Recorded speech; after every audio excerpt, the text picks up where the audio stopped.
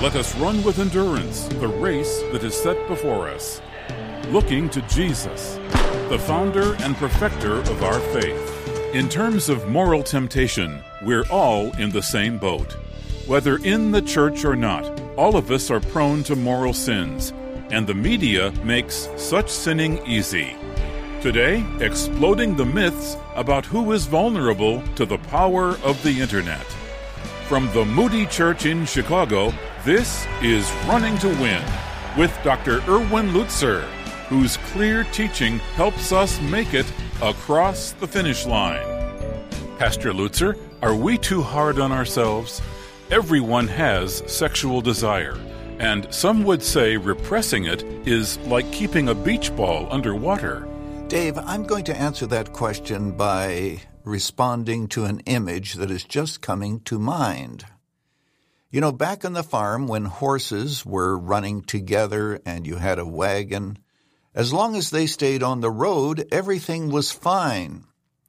But you know, sexual desires can be like we used to call a runaway, where the horses are on their own, they will not stop, they'll go into all kinds of forbidden territory, and they are literally out of control. That's the way our sexual desires can be. And of course, our motive as believers should be toward purity. That's why these messages are so critical. But let me ask another question, and perhaps it's one you have never thought of before. Were you there when they crucified our Lord? Think about that, and I'm going to be answering that question at the end of this broadcast. Now let us listen to God's Word. John Bunyan, in his book entitled The Holy War, discusses how Diabolos, who is the devil, intends to take man's soul.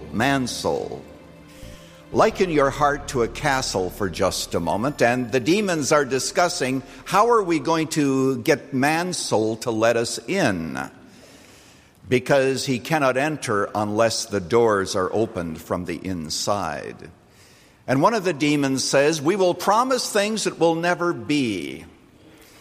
We will tell him about things that he'd like to have that he shall not receive. And basically it is lies, lies, lies, lies. We will get man's soul to let us in. And that's our problem, isn't it? You and I have a heart, and that heart was designed for God. It is like a castle, but we open its doors to the enemy. And the result is very evident. And the problem is that you and I have within us traitors that want to be tempted by our enemy. And so the enemy plays on those traitors until we are defeated and we let him in. Well, this is a series of messages titled Guard Your Heart, Sexual Purity in a Media Culture, and how necessary these messages are. You know, we live in a world in which the media is everywhere, and somebody asked me this week, is the media evil? Is technology evil? Well, the obvious answer is no, technology is not evil, because technology itself cannot sin, but it is weighted against us, as I mentioned last time in the message. And this past week, a staff member and I happened to be in Orlando, Florida, for a conference. And we visited Campus Crusade, and we discovered there its ministry, which is GMO, Global Missionary Outreach, and they are using the internet to spread the gospel all around the world, including Muslim countries, and hundreds and even thousands in certain countries of the Middle East are turning to Jesus Christ, largely because of the power of the internet. And so can media be redeemed and used for good? Absolutely, but it has to be redeemed out of the hands of the evil one. In preparation for this series, I've read a number of different books, and one that I've not quite yet finished has to do with the story of a man who was deeply into pornography and how God delivered him.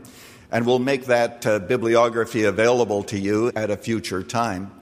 But the amazing story is he goes into the depth of pornography today, even in the lives of children. Parents You can't believe what is happening to your children at the age of 4 or 5 or 6 that are already playing video games and into the internet. It is just enough to make a stone cry. So I ask you today, even though I'm not going to go into detail about that, just recognize that what we're talking about is huge. And I learned that the thing that has made the internet so great worldwide is really pornography. It has fueled it. It is the one that has made the internet so successful and so reaches to the ends of the earth. And you and I are supposed to live righteous lives in the midst of this. If you were with us last time, and if you weren't, I hope you get the message. I gave you 3 myths that we have to overcome. 3 myths that we have to explode. And today I'm giving you 3 more myths that we need to confront and destroy. The first myth is this, that this series of messages and what I'm talking about really pertains to somebody outside the church, somebody who perhaps is going to be arrested this week for a sex crime. That's a myth. I'm talking about us.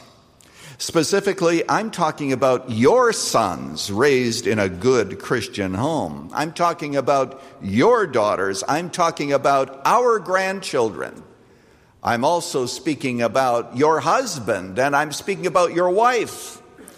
Rather than us thinking that the problem is out there, let's be honest and recognize that it is within all of our hearts, and to look at things more or less on a continuum rather than there's that person over there and there's this person over here, because all of us are tempted, all of us struggle, and all of us at times have failed. So let us simply recognize that the problem is here and not somewhere else. You know, at the day of prayer and fasting, and marvelous time, by the way, as hundreds of us gather together to pray on Wednesday night after a day of fasting, I put a chair in front of the group, and then I asked those who were struggling with impurity to sit on the chair if they wanted special prayer. One person after another came and sat on the chair. If we'd have continued along that line and not moved on, I'm sure the rest of the evening could have simply been people coming to sit on the chair for special prayer. And then I made the statement that if we were honest, all of us at some time would be very appropriate to sit on that chair and say, I struggle with impurity. And some of you who do, it may not be even entirely your fault. I've had a number of men tell me, my father introduced me to it. Think of that power, the power of a father over a son to introduce his child to that kind of bondage and that kind of sin. Now, to get out of it, you're going to have to own it all. It's not a responsibility of pointing fingers, but to simply say that let us not be quick to judge, but recognize that we're talking about all of us at some level. Second myth is that you can be a user and it doesn't impact anything. It doesn't affect anything. It doesn't affect your relationship. What difference does it make as to what I do in private? Huge difference. Because of time, I can't go into it, but it affects your relationship with your wife, with your children, your ability to lead as a father.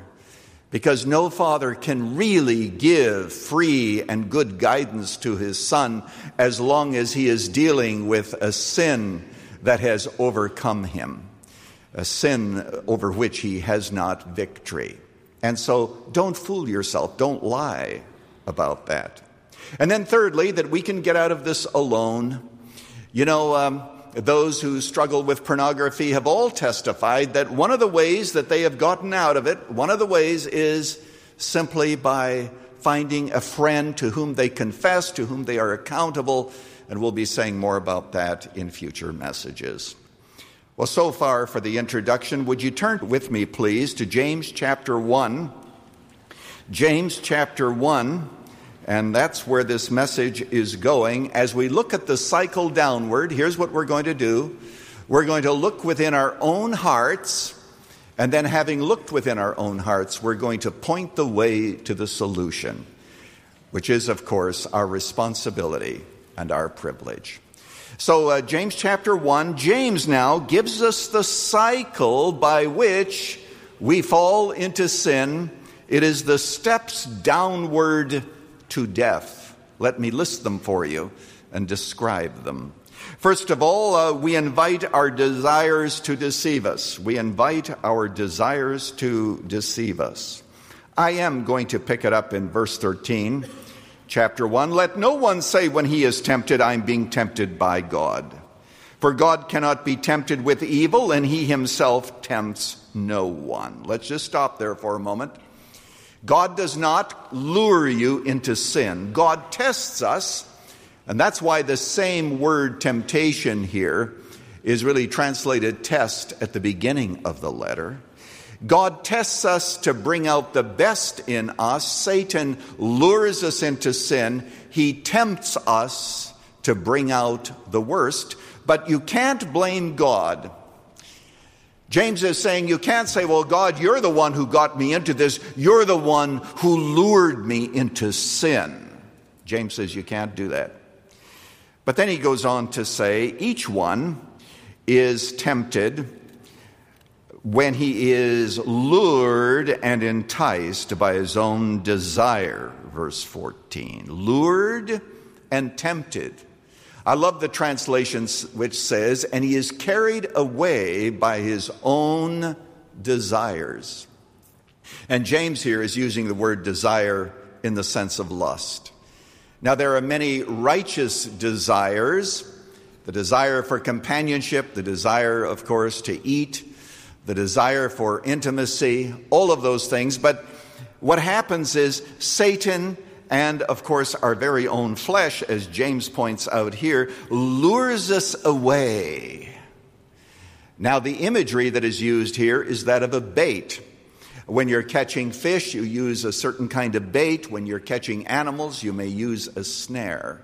What he's saying is our desires, unchecked by God, and if not restrained by God, lure us away. They carry us to a different place, James is saying.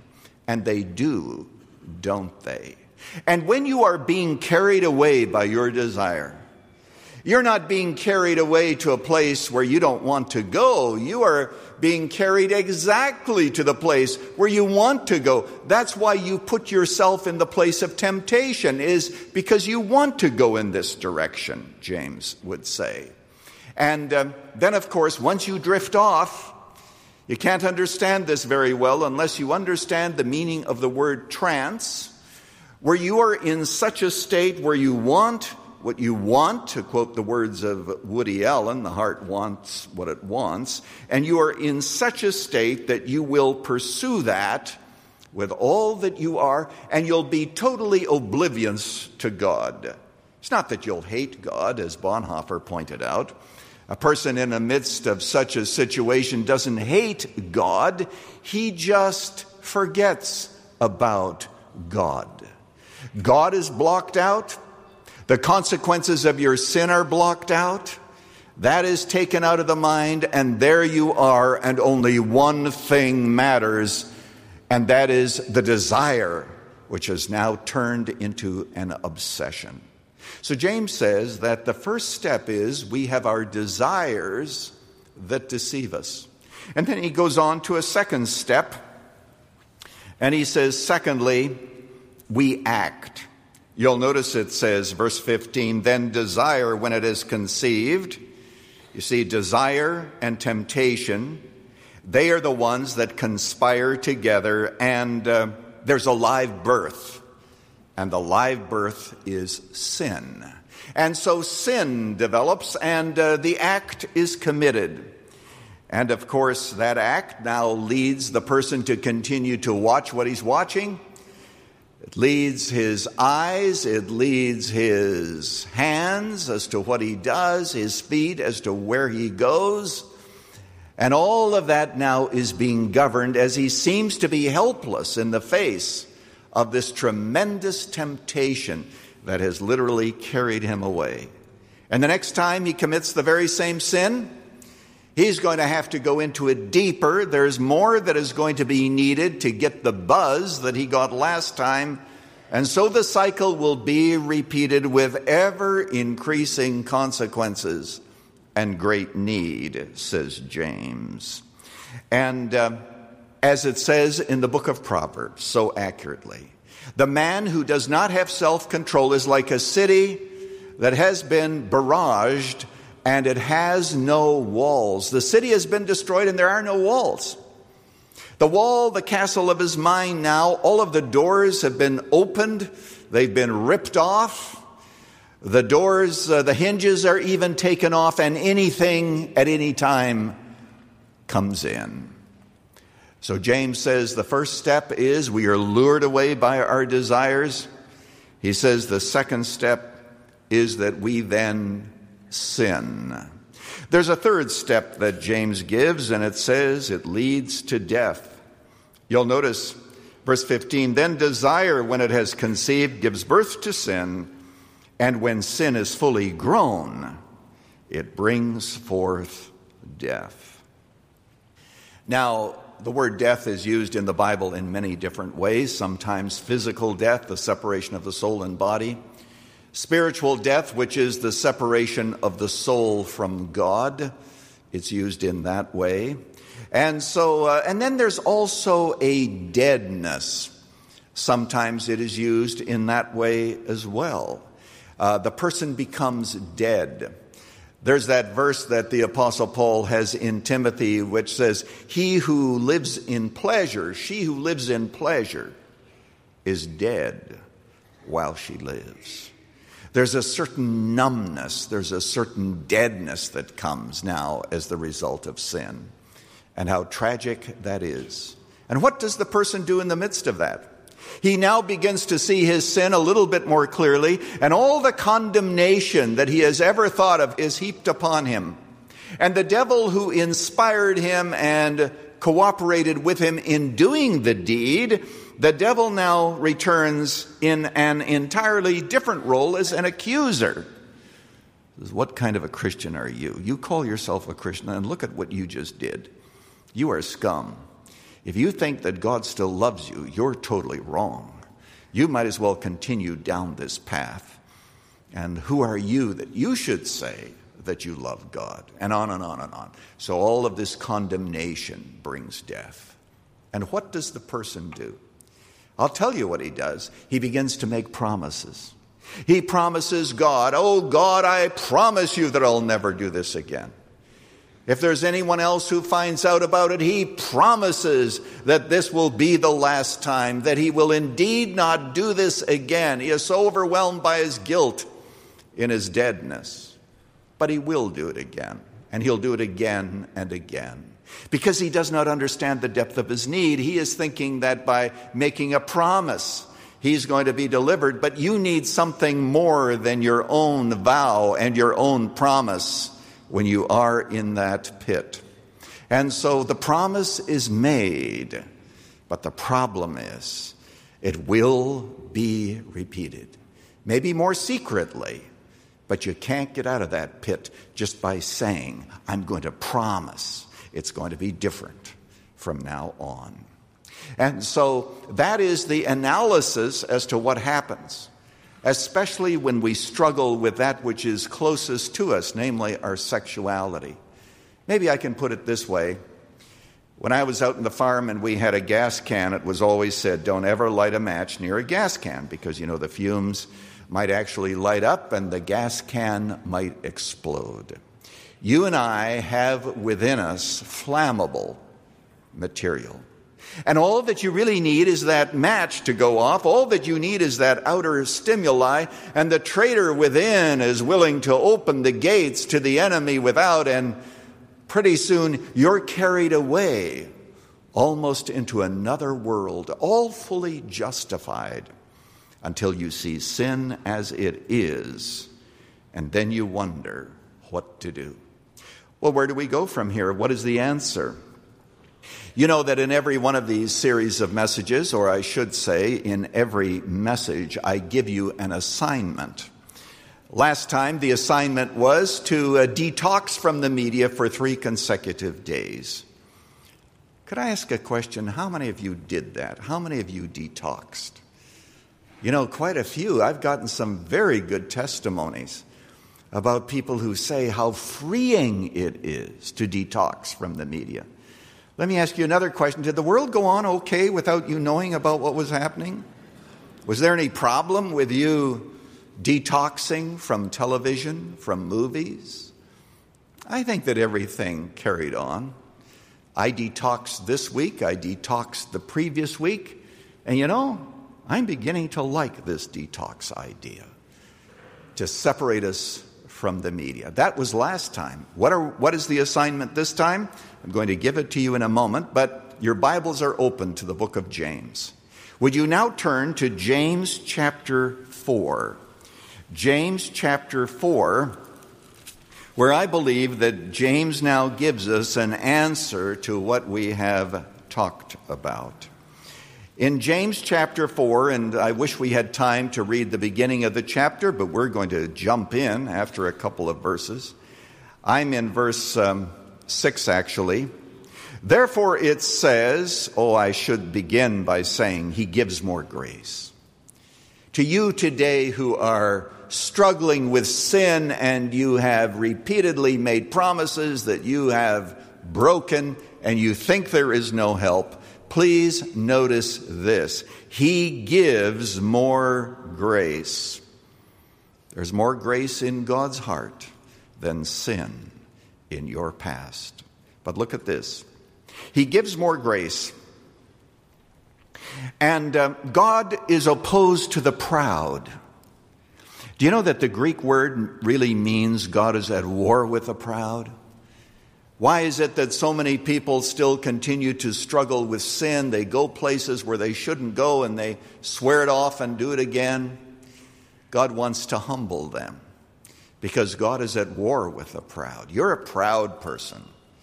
God is not on your side until you are humbled. But he does give grace to the humble. And you know, my friend, this is Pastor Lutzer. I have to say that all of us struggle with pride. All of us know how pride can ensnare us. But I've always prayed that God would give us the grace to be humble. That is to say, to recognize that everything that we do is from Him. There's nothing that we have not received. Let me ask you a question. Were you there when they crucified our Lord? You know, we sing that every Easter, don't we? And as a child, I used to wonder, was I there? I thought to myself, of course I wasn't. Well, as I began to study theology, I began to realize that of course I was there.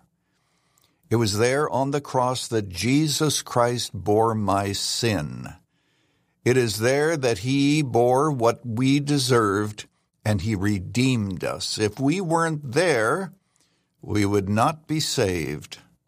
I'm so glad that I have the opportunity of sharing with you my heart in a book I've written entitled Cries from the Cross, A Journey into the Heart of Jesus.